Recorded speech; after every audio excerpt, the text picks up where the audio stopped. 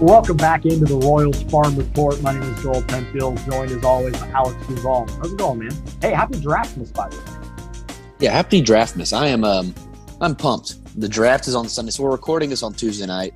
The draft, as you guys may know, is on Sunday night.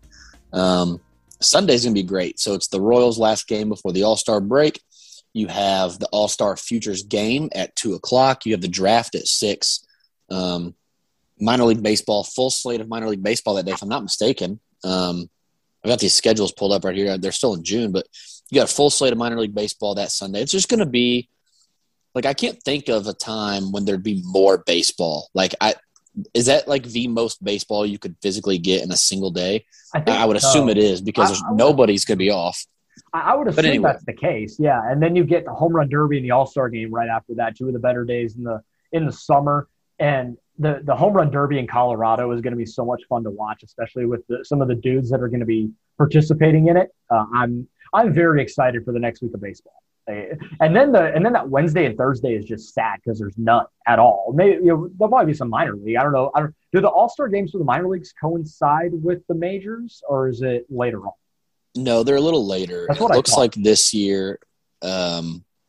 So this year we will have minor league baseball on the 13th, 14th, and 15th and 16th. Cool. So like that, you'll have minor league baseball to watch. But I hadn't really considered that the Home Run Derby being in Colorado might be grounds for a spectacular show. I really don't know why that hadn't come across my mind, but I was just so excited to see Shohei and Matt Olson and Salvador Perez that I forgot, the Home Run Derby in Colorado. So it's just another Tuesday there. But in all seriousness, it should be a good show and having another Royal. So recently the Moose was in it in Miami, right? Yes, he was. So Moose got to participate in Miami. And so having another Royal in the Home Run Derby just gives more significance to the night for Royals fans. So that's pretty cool. And Salvi, he deserves it more than really probably anybody has in recent Royals history. So no doubt about it. Good to see that. Excited for it. But yeah, just this next week will be a lot of fun. Well, before we move on to the minor league recap stuff, I'll set the over under at 15.5 500-foot home runs. 15.5 500-foot home runs. Without context of how many were hit in previous years, I don't really know what to do with that. So without that context, hold up. I'm going to go under.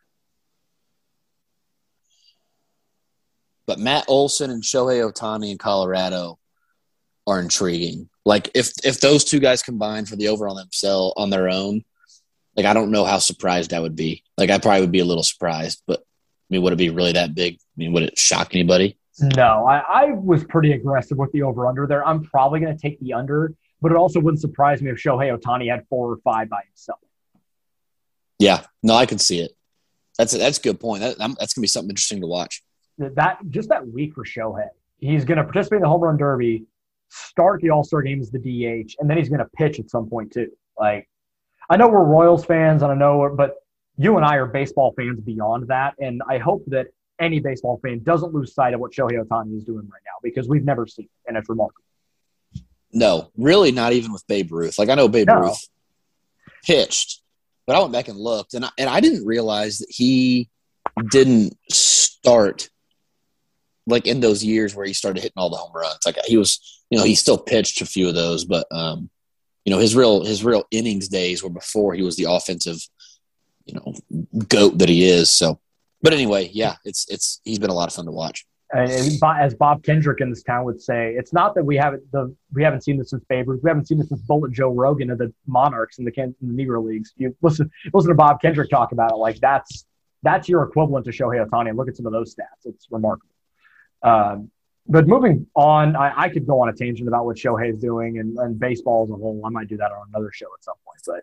But let's talk about let's go to low A, Columbia Fireflies. There's still some good stuff to talk about here. Michael Garcia is still killing it. Rylan Kaufman had a couple of good starts. Ben Hernandez is still surprised. But what else have you seen this week? Yeah, so the Columbia Fireflies go into Augusta, go 2-4. Obviously not their best week they've ever had. Columbia's they've got some hitters and they've got some arms. It just kind of seems like they haven't been able to put a lot of it together very often recently. You know, they got off to a hot start where everything was clicking, and it wasn't like they were blowing guys out of the water like Quad Cities has sometimes, but they were just so consistently finding ways to do enough to win. And it seems like recently they'll lose 6-7 and then they'll lose 1-2. It's like they can't put both of them together at the same time. But like you said, Michael Garcia is hitting the cover off the ball. And when I say that, I don't mean that he's hitting for a ton of power. His ISO still under 100. But he hits the ball really hard for a guy who doesn't hit for a lot of power. And maybe it's that he doesn't hit the ball very hard, like his max exit velo is not very hard. But his like average exit velo is actually pretty good. So he can't run it up and, hit the big moon shots that Cale Emshoff has hit. But he hits the ball hard so consistently, and he's batting .304. His strikeout rate is still lower than his walk rate, which is fantastic. Oh, yeah. WRC plus of 132, playing shortstop every day for the Columbia Fireflies. He's been outstanding, even better than I really thought he could be. His BABIP is 354, and that's high. But for a guy who hits a lot of line drives, that's not crazy. So, like, it's not in the 400s. It's not Erard Gonzalez at 426, right? I mean, 354 is probably not sustainable, but it's not that crazy either. So, really good to see from him. He is Rule 5 eligible this offseason, which I noticed just a few minutes ago. I don't know. He's the type of guy that gets drafted because he's not like – I don't think he hits the ball hard enough to make it. So I think the Royals can squeak him through one more offseason before they'd probably have to add him at the end of 2022. But he's hitting well enough that it's going to make some people think about it. And even if it's not something that's realistic, people are going to at least have to think about it. Yeah, no, I think it's so impressive to see Michael Garcia. When you look at the stats and you see a 21-year-old in really his first full pro season, and he's walking more than he's striking out. Like that is very impressive, and I think a sign of good things to come. And if he can hit the ball with a little more regularity, like for power, then this is the dude that's going to shoot up prospect rankings very quickly for this organization. And there's still plenty of time for him, and it is very exciting to see early on.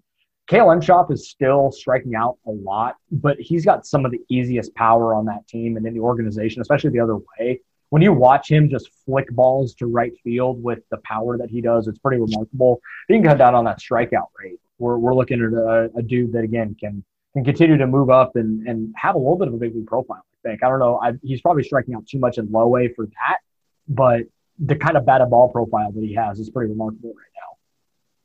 Yeah, it reminds me a little bit of like Mike Zunino, where I know Zunino, or at least I'm pretty sure Zunino didn't strike out like that. But you're talking about a guy who's just got a ton of raw power. And Emshoff, the defensive report on him coming out of Little Rock was good, but he's been really impressive, I think. I don't know, we'll have to wait for like mid-season reports to come out and to see what everybody else thinks about him. I think he's been outstanding. I have loved what I've seen from him handling a pitching staff, blocking balls behind the plate, his arm behind the plate. I've been impressed. I think the swing and the miss is unsustainable at the moment, and I don't know how that factors in going forward. Maybe it's refining pitch selection. I don't know what that looks like for him. It is a little concerning, but like you said, the tools and the defense behind home plate have been so good that I kind of wonder how much the swing and miss does matter for a catcher specifically, and really only for a catcher. Yeah, and the way I look at catchers for the most part, like, if you're really good defensively, what you give me with the bat is just an added bonus. But with some of the profiles, like I think a Zunino comp is very interesting. I don't think that he can get to like all-star level like we've seen with Mike Zunino now, but it's a dude that's going to run into a couple and he's going to play really good defense. And that profiles at the big league level in some capacity. Yeah, I should add really quick too. When I do player comps, I don't like to be Harold Reynolds. Like he's going to be, Jeff Kent.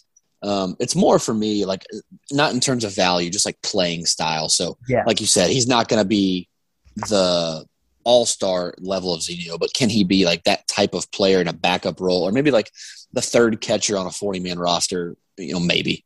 Yeah. Moving on to the Quad Cities River Bandits, they just keep winning. It's just what this team has done all year. One of the best records in all of minor league baseball, regardless of level. Our guy Vinny just keeps on hitting. He was the big league, or he was the High A Central Player of the Week prior to our recording last week. Where Asa Lacy turned in probably his best performance of the season so far with 9 strikeouts and only 1 walk, only 1 run in 6 innings. I think he's really starting to turn a corner as well, which is very, very encouraging. Agreed. And I went back and kind of flipped through some of that start. I still haven't watched the whole thing. It didn't look more comfortable. It just looked more refined. Like maybe I don't know. Maybe him in a college uniform is skewing my view of what he looks like. I still don't think his mechanics look as fluid as they did at A&M, but it looked more like of a refined machine in the little bits of it that I saw. And so, was his problems always mechanical? I don't know, but it did look like it was coming back to earth a little bit. It looked more repetitive. It looked more consistent. And so those are all good things. Like you said, Vinny Pasquantino just continues to hit the cover off the ball. One guy for Quad Cities that I did not realize, Tucker Bradley still has a higher WRC plus than Vinny Pasquantino does at High A. Tucker Bradley only has 129 plate appearances to Vinny's 233. So he hadn't been there as long. He's striking out more. He's also walking more. He's having a wild BABIP. So we just talking about with Michael Garcia's BABIP. Tucker Bradley's is at 405. That is unsustainable. That will come down. And when it comes down, Vinny Pasquantino is hitting for more power, so that'll wash.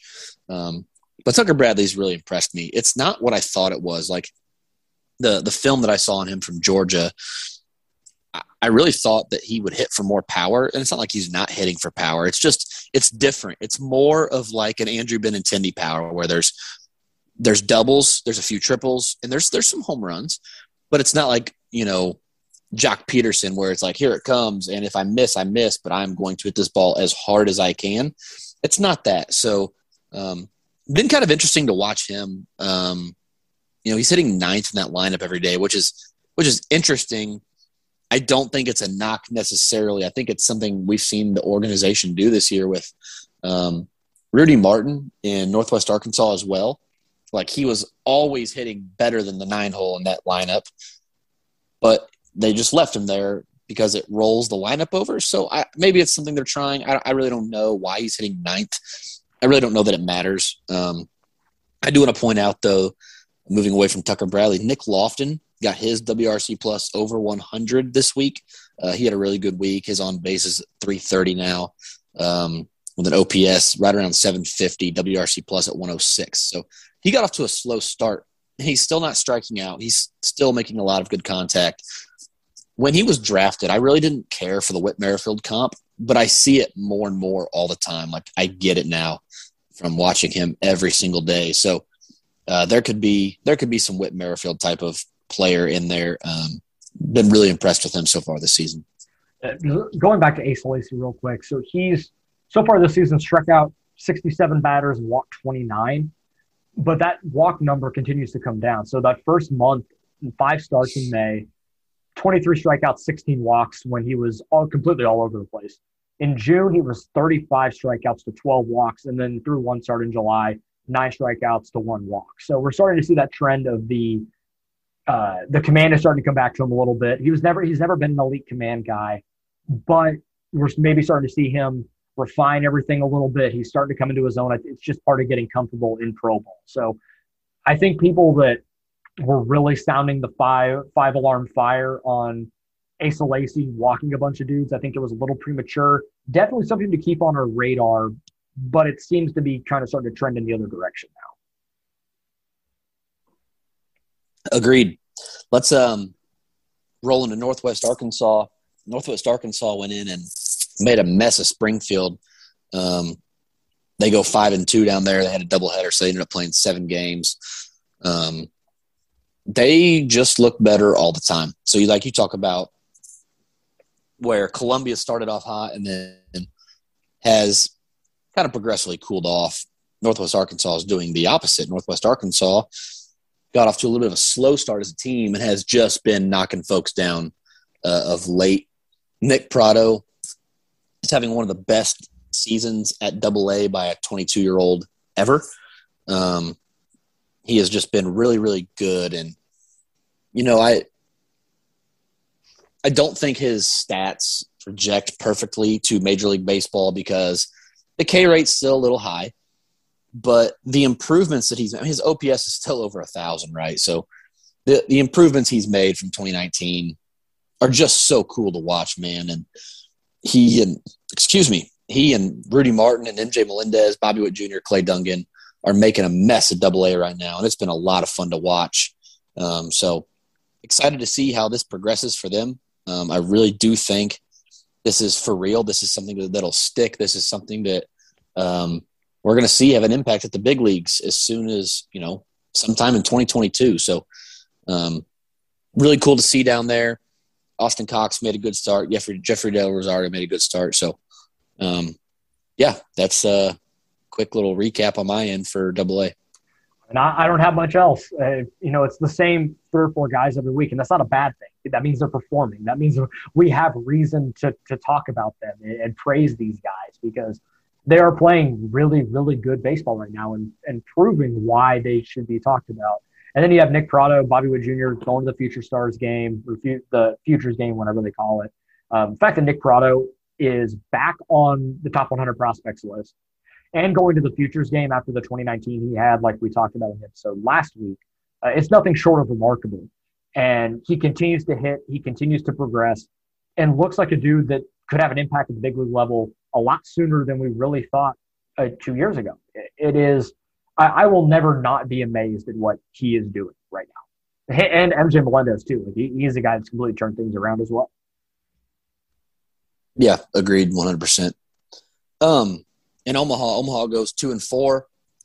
Omaha got gutted by the big league team, also had to deal with some injuries and some other unforeseen things that they kind of lost a few of their best players. With that said, Edward Olivares is back. He is back in Omaha, so his transaction train continues. I don't have a lot to say about Omaha. They've kind of been gutted a little bit. Jackson Kowar struck out 10 guys in 5 innings.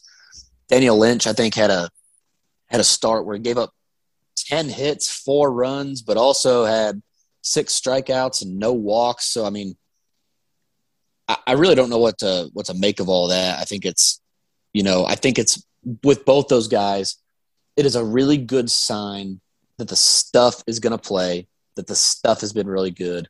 It's really just a matter of refining pitchability. And that's one thing that if you're going to make the argument they were rushed to the big leagues, it would start with their pitchability and their command and their sequencing and all those things.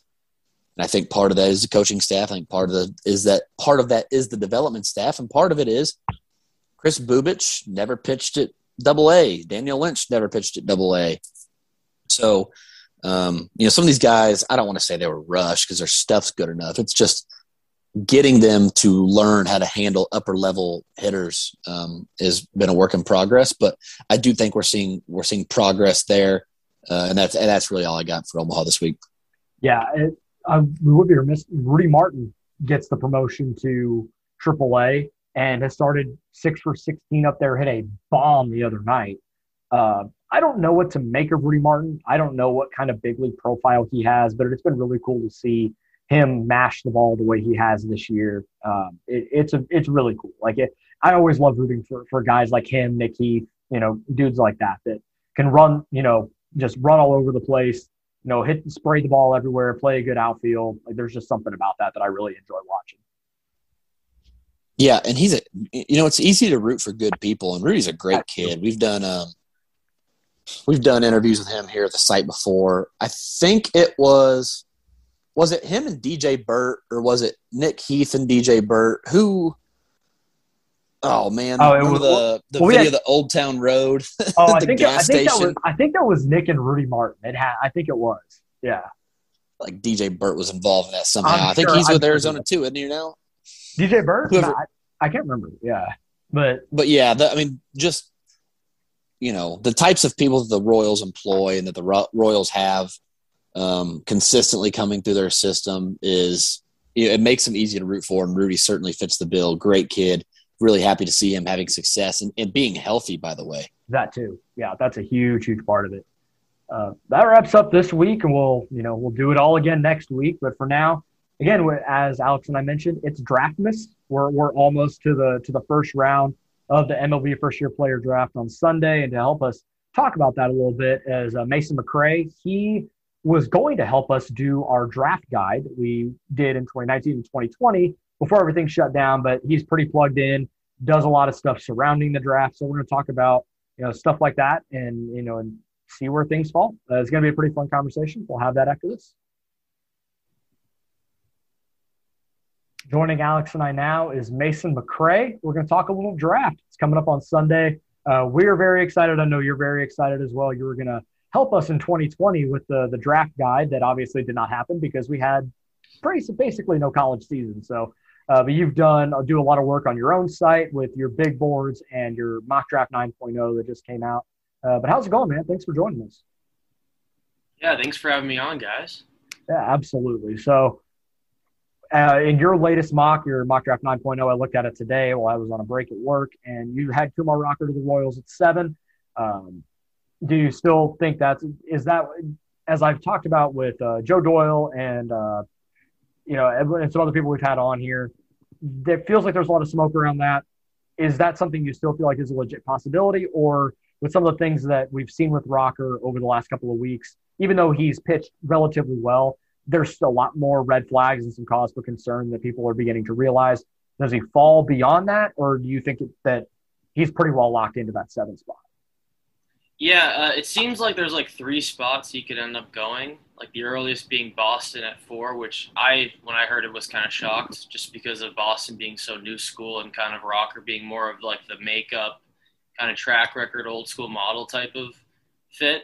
And so Boston at 4 seems to be the earliest. And then just most people have had him going 7 to KC for good reason, just because it makes a lot of sense with how they've drafted in the past because of his track record. And then I believe it was Fangraphs, Longenhagen, and Goldstein, I believe, mentioned him going 11 to the Nationals.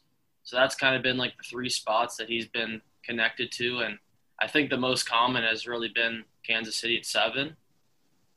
So here's my take on this, and we're recording this on Tuesday night. By Wednesday morning, our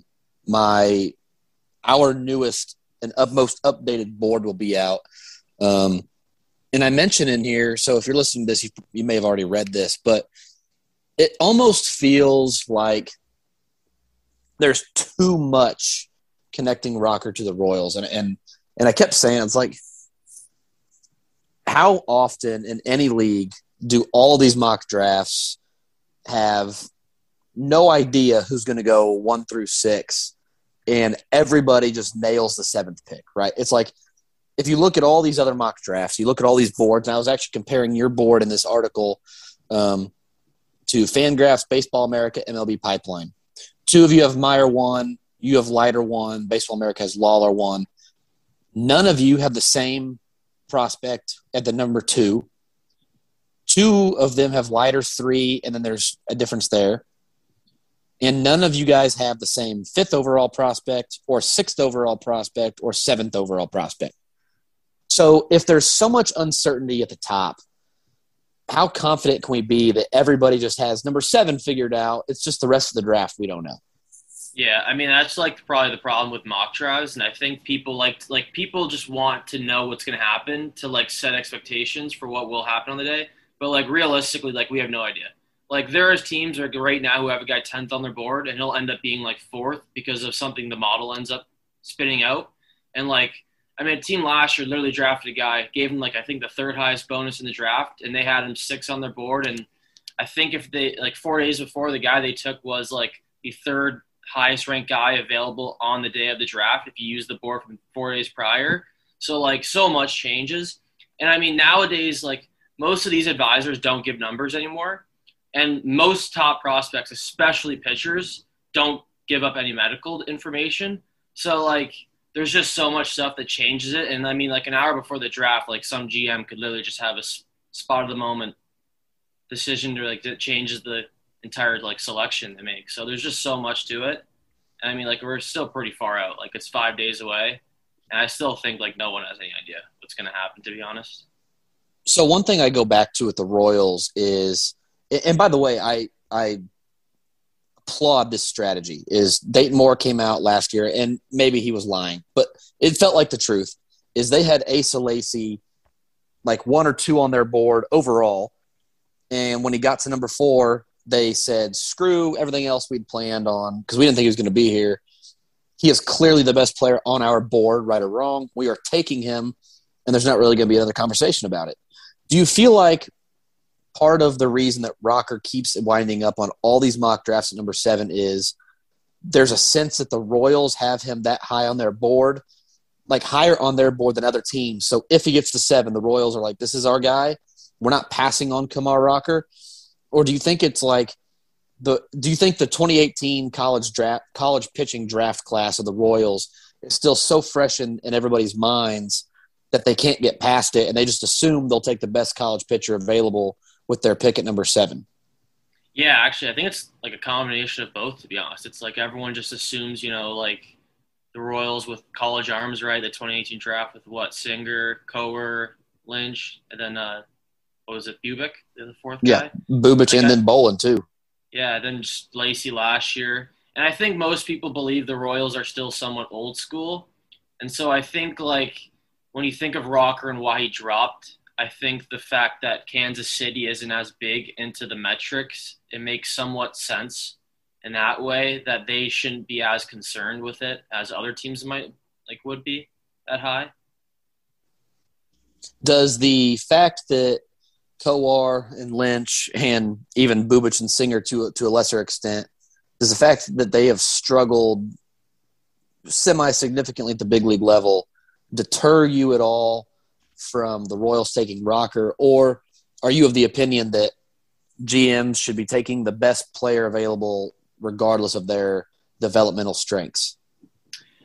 I think you got to consider, like, if you're like the Dodgers, like it's a little bit different where you guys just have a powerhouse of guys in your system to develop people. But if you're like the Rays, who have had an issue developing hitters but can develop pitchers, I think that's something you have to consider. And so with the Royals, I mean, I can't speak as well as you can to the Royals and their strengths in the system, but it seems like they've been somewhat decent on the pitching side and have been somewhat rough on the hitting side. Could you confirm, deny that? What are your thoughts on that?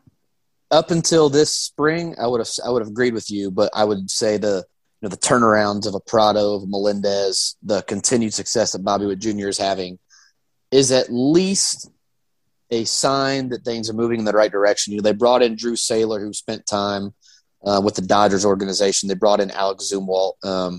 They've made some moves that suggest that there is legitimate reason for change on the horizon there. But up until this spring, I would have agreed with you in that regard. Okay. Yeah, I also think Rocker, to be honest, is kind of like a set-in-stone type of player. Like, he's kind of had the same body, delivery, and stuff for basically 3 years. Obviously, it's tapered between the stuff is kind of deferred at times. But, I mean, he's been the same fastball, slider, changeup guy. And then, obviously, the cutter came around this year. So I don't think he's a guy you need to develop, to be honest. I think you just need to kind of work on some strength stuff, maybe fix some of the pelvis at release and all the stuff with the lower half, I guess. But I think that's just kind of your typical pitching coach can kind of work around with. So if it's not Rocker, and by the way, so this is in our article. Here's a roundup of the mock drafts real quick. ESPN, Fangraphs, Baseball America, CBS, MLB Pipeline, you and Jeff Ellis, who is on Twitter. Do you follow Jeff?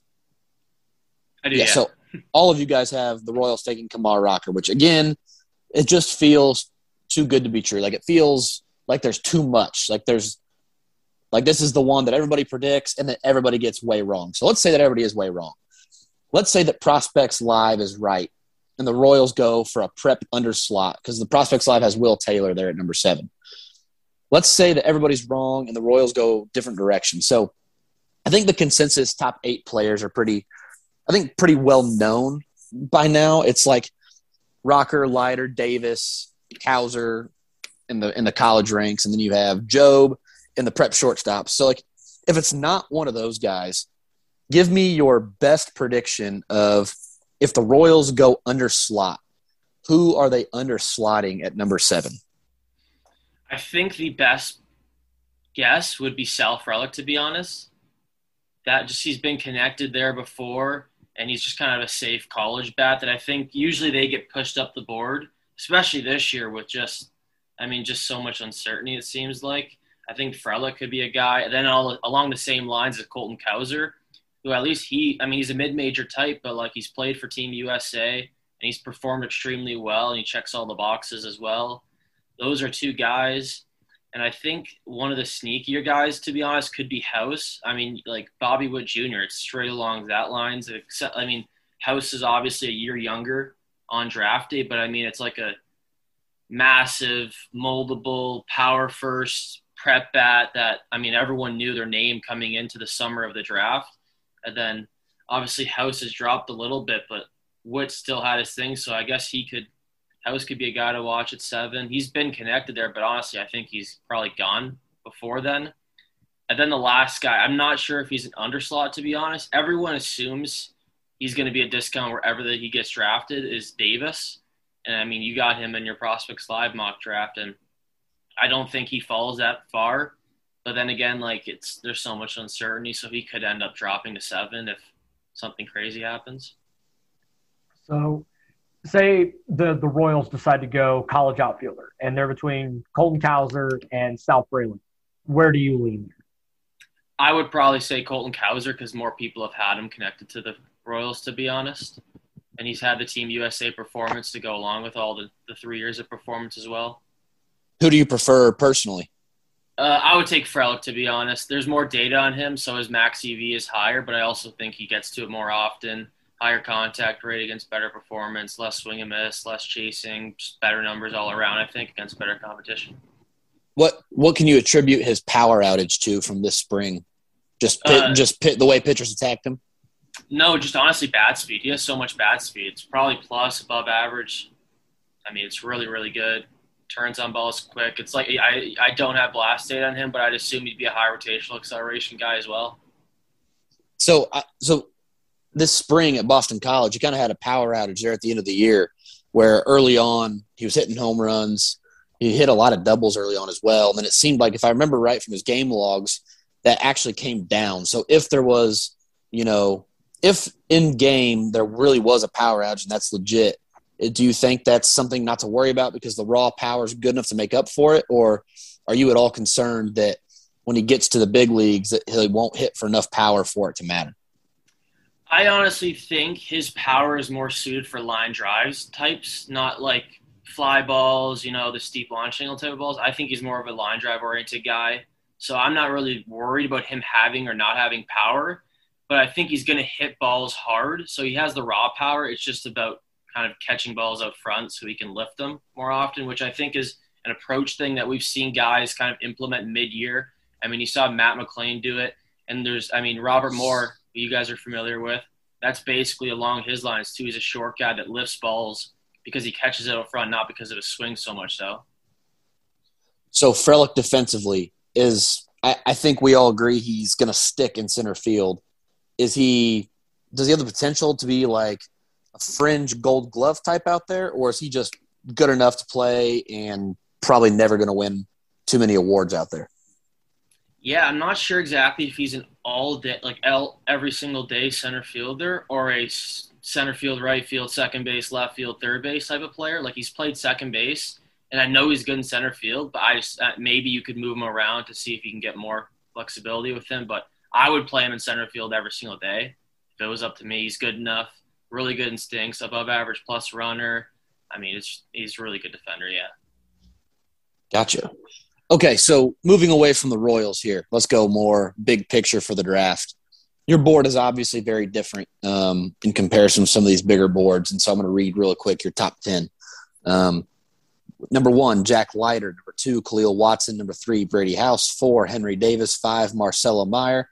Don't think too many people are arguing with the people in the top 5. Maybe they don't agree in the order, but I don't think people are going to argue the top 5. Number 6, Trey Sweeney.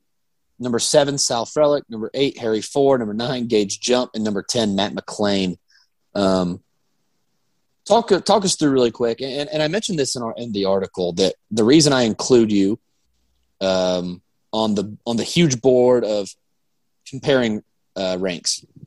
There's Fangraphs, Baseball America, MLB Pipeline, and your list is I think you have a very data-driven, analytical look at what the draft is. I think even if people disagree, it could help expose some biases that people have as they view the draft. And that, I respect the work you do. And so I feel like it's just another good look to throw in some different ways that people look at the draft. But tell me about your process a little bit and kind of explain, if there's a guy, so we'll go to Kumar Rocker, who's number 17 on your board, how you look at some guys that some people are consensus top 10, how you could have them, further down, and where nobody else on this list has Will Bednar, how you wound up with him number 11. So the kind of those processes. Mm-hmm. Yeah. First of all, thank you for the kind words and including me. It's mostly data driven, to be honest. And of course you kind of have to include eye stuff because the way they move all matters. And sometimes you can't even get data on some guys. So you kind of have to eventually use your eyes. But lighter at first is that's kind of been my consensus all year. I think there was a 2.5 week span where Fabian was first, and might have been like early February before the season started, and there was fall ball going on, and then I got to see a game. So lighter's been 1-1 for the majority of the time. Watson has kind of been 2-3-ish for the last couple of months. Just the blast data is so good. The swing is so good. It's just athleticism. He's probably the second best athlete in the class of the shortstops. And then House at 3, this is kind of where you can start arguing, and I'd probably agree with you. This is probably one big tier between House to Ford. Just House is one of the best athletes in the class. And I think honestly, just his frame, people kind of get lazy with evaluating his defensive stuff, and they see his frame and think third base because he's just too big for shortstop, but he actually moves really well for the spot, and he's a really good athlete. So that's why he's so high for me. He's also just so young. You compare him and Watson a lot. They're both a year younger. They both have about 8 miles an hour higher of bat speed. They have quicker rotation. They're better athletes. They hit more power. They hit balls in the air more often. They both do so many things more effectively than Lawler, which is why Lawler is kind of 12 for my board. He's probably the safest bet of those 3 to play short. But I also think it's a little bit of an eye test bias, to be honest, because he's kind of a new guy that hasn't been around for a while. But so at 4, we got Davis. And honestly, between Davis and Sweeney are so close metrically, but I give the edge to Davis because he's done it against the best competition. And at some point, you kind of have to consider the fact that who they're facing against. And so that's why Davis, he doesn't swing and miss at all. He hits balls so hard. I think he has the most balls hit over 100 miles an hour. And the majority of them are pretty tight distribution-wise in the 0 to 20 degree range. And, him being at 4, you could also argue him 2 to 3 on the board as well, probably. Mayer at 5, I think he, of Lawler, House, and Watson, is the worst athlete and the most likely to move to third base, to be honest. He's not the most twitchy athlete. But I think he also has probably the second best swing of the 4, just behind Watson, who I absolutely love Watson, so that's not a knock on Mayer. And then Sweeney at 6, who I just talked about with Davis and him being so close to him. His numbers are so good.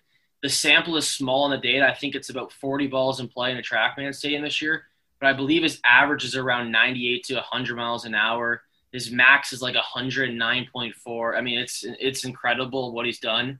If he did play on the Team USA roster, you could start bringing him up into the top 3-4 conversation. Of course, he didn't though because of the Cape. Last summer we had the Cape, but Sweeney, for the Royals case, I would consider him at 7 without a doubt because you could try and buy a prep guy down into the second round for them. Whether that would be a Will Taylor type who Prospects Live mocked you guys, then I don't know. But that's someone I absolutely love. The strategy you could build a draft around with him is kind of fun. And then, so really quick, I'm gonna stop you at Trey Sweeney, because Trey Sweeney, I think our listeners will balk, and I want to fill in some added context. The data is one thing. Trey Sweeney this year at Eastern Illinois, he was a teammate of Will Klein. So the Royals have definitely seen Trey Sweeney because they were scouting Will Klein last year. So Trey Sweeney this year, 14 home runs, 10 doubles. He hit .382 with a .522 on base, a .712 slug, a .1234 OPS. He only struck out in 10% of his plate appearances. He walked in over 20% of his plate appearances in 48 games. Now, I agree with you. Looking at those numbers, listening to what you just said about the data, the fact that Trey Sweeney, I'm going to go back and look at the boards, Trey Sweeney is not in the top 25 of anybody else's board. So, Mason, I think this is a good point of why I bring you into these other lists. What combined is what am I missing? What is everybody else missing about Trey Sweeney? I just think he's a mid-major bat who never played for the U.S. or on the Cape. And so people are a little bit scared. Last year at Gonzalez, but didn't he win the MVP on the Cape Cod? So it's like it's a little bit different with him. Like, he's also probably the similar defensively too to Gonzalez. He played short, but he probably will move to third base or second base. Like, it's honestly really, really similar to Gonzalez. The difference is Gonzalez did have a larger data, which is kind of funny given the shortened season last year. But that's like kind of the similarity for him for like a different like draft prospect from a different year, to be honest. And just like, I just feel safe with these college bats, to be honest, which is what most people feel. Like, I was talking to someone the other day, just like, do I move Sweeney up or not? Like, he's so good. So eventually I did move him up just because like, he's probably one of the best players in this draft, to be honest. So again, for our listeners that maybe don't follow Mason on Twitter, he's at Mason_McRae. And this is why I bring in, for even as a Royal-centric site, I bring in an alternate perspective is nobody else has Trey Sweeney this high. And I think a lot of people go, oh, that's not a name I'm familiar with. What are the Royals doing? When if you just took, 2 minutes to listen to Mason talk about the batted ball data, and now you look at the numbers on his Baseball Cube website, there are some players who I always feel like the majority of people miss on for a number of biases. But then there's also, like, as folks were coming off Fangraphs, and you and I kind of had conversations about – or I'm sorry, I was reading my page. As folks were kind of coming down on Kumar Rocker, Mason, you and I had conversations about Rocker, and I asked, what am I missing? Like, what am I not seeing? And you turned me on to a few things, and I went back and went back and read what Fangraphs wrote about him, went back and read what Baseball America wrote about him, watched it for myself, and I'm like, okay, now I get it. Like, I see. So I do think that sometimes people miss for a number of biases that are sort of inexplicable, and it seems to me like Trey Sweeney fits that bill perfectly because, like you said, the numbers are outstanding, and he is a college bat that will play on the infield somewhere, like as a non-first base type. So, really interesting perspective, and I do appreciate that, a little tidbit there. Yeah, no problem. Well, Mason, this has been fantastic. We really appreciate your insight and the process that you bring. Everybody's a little bit different. Everyone's got their pros and their cons for how they evaluate players, and yours is very unique, and that's why we love to have you on. Thank you so much. Before we get you out of here, we ask this question to everybody on our podcast. If you could go back and watch one moment in baseball history live in person, what would it be? I was there for it, so I guess I wouldn't be there back in person, but or I wouldn't be going back in person, but it was the Bautista bat flip probably. I mean, that was probably the greatest thing I've ever witnessed in my entire life. Ooh. You were at that game? I was, yeah. I lost my shoe. It fell off and went like 2 rows in front of me. Man, that listening to the stadium erupt in that moment is so funny. Yeah, it's amazing. I've watched that video a bunch of times. Yeah, it's the greatest thing ever. One of my best friends is a Rangers fan, and that moment is just burned into his brain in this horrible spot. So every once in a while, I just send him a GIF of the bat flip just to give him a little bit of shit because it's just so good. And like, I know people may not, a lot of people don't like Jose Bautista, whatever. The bat flip is amazing. The home run's iconic. Like, that moment is just so cool. Couldn't agree more. All right. Well, thank you so much, man. Again, we really appreciate your time, and Merry Draftmas. Yeah, thank you, guys. Thanks, mate. Real quick. Thanks once again to Mason McRae. That was really fun insight. He has a very unique board compared to a lot of other people, so it was good to hear his insight. And I see a lot of his process, and it's very interesting. And Trey Sweeney really intrigues me now. I don't think he's in play at 7 like at all. But as a dude that fits kind of a Royals type profile and a dude that just sneaks under the radar is very intriguing. Yeah, absolutely. And so, with that coming up, I do want to, keep in mind that the fact that there wasn't a 2020 summer season means that there really could be some things that happen on draft day that are unexpected and kind of catch a lot of people by surprise. And so if the Royals don't take Kumar Rocker and he's there at number 7, like, let's not all freak out and, start calling for heads right away, because there is so much we don't know and there is so much information we don't have. And you talk about like that, like, I think Mason just made a good case for a player who's not on people's boards to be one of the better players, one of the better hitters in the draft. So again, context, information, no 2020 season could make for a wild Sunday, but I think that's just a reason to tune in. Like, the draft being there in Colorado during the All-Star festivities is absolutely fantastic. And I'm so happy Major League Baseball finally got around to doing something like this. I think if you're not going to have it in Omaha for the College World Series, at least have it in, Colorado for the All-Star festivities.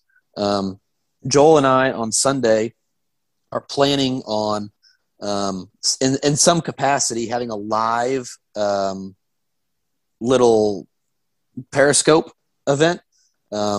So we'll be on Periscope. It'll be posted on Twitter.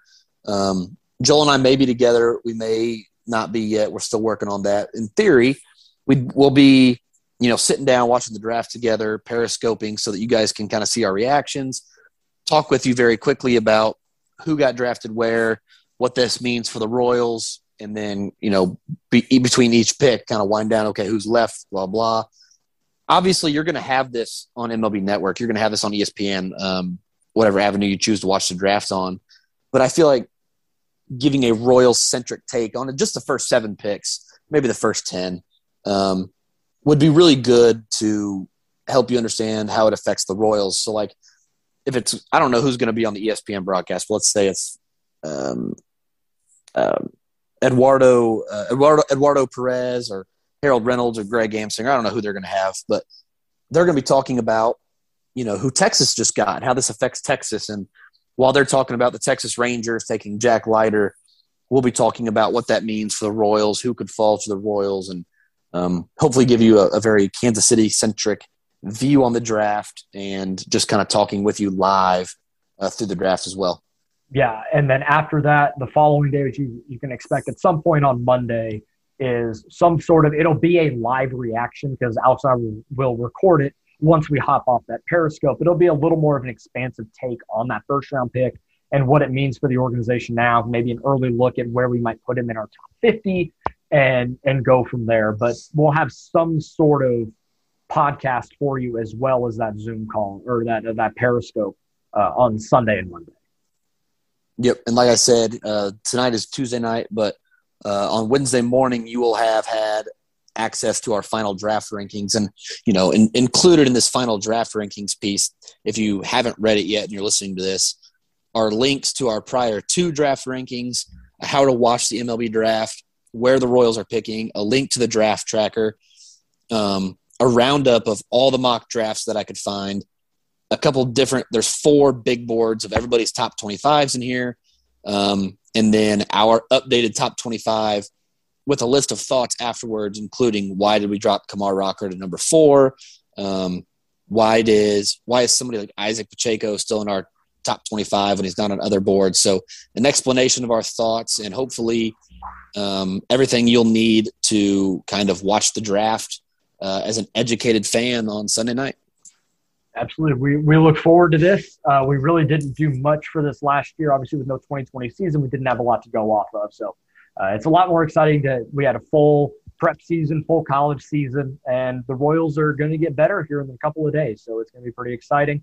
It's going to be exciting for us. This is really what our site Sunday is really what our site revolves around. It's the futures game. You got Nick Prado, Bobby Wood Jr. playing in that, and then the draft on the same day. So it's a really cool day for us at this site. For everybody that follows the site, thank you so much once again.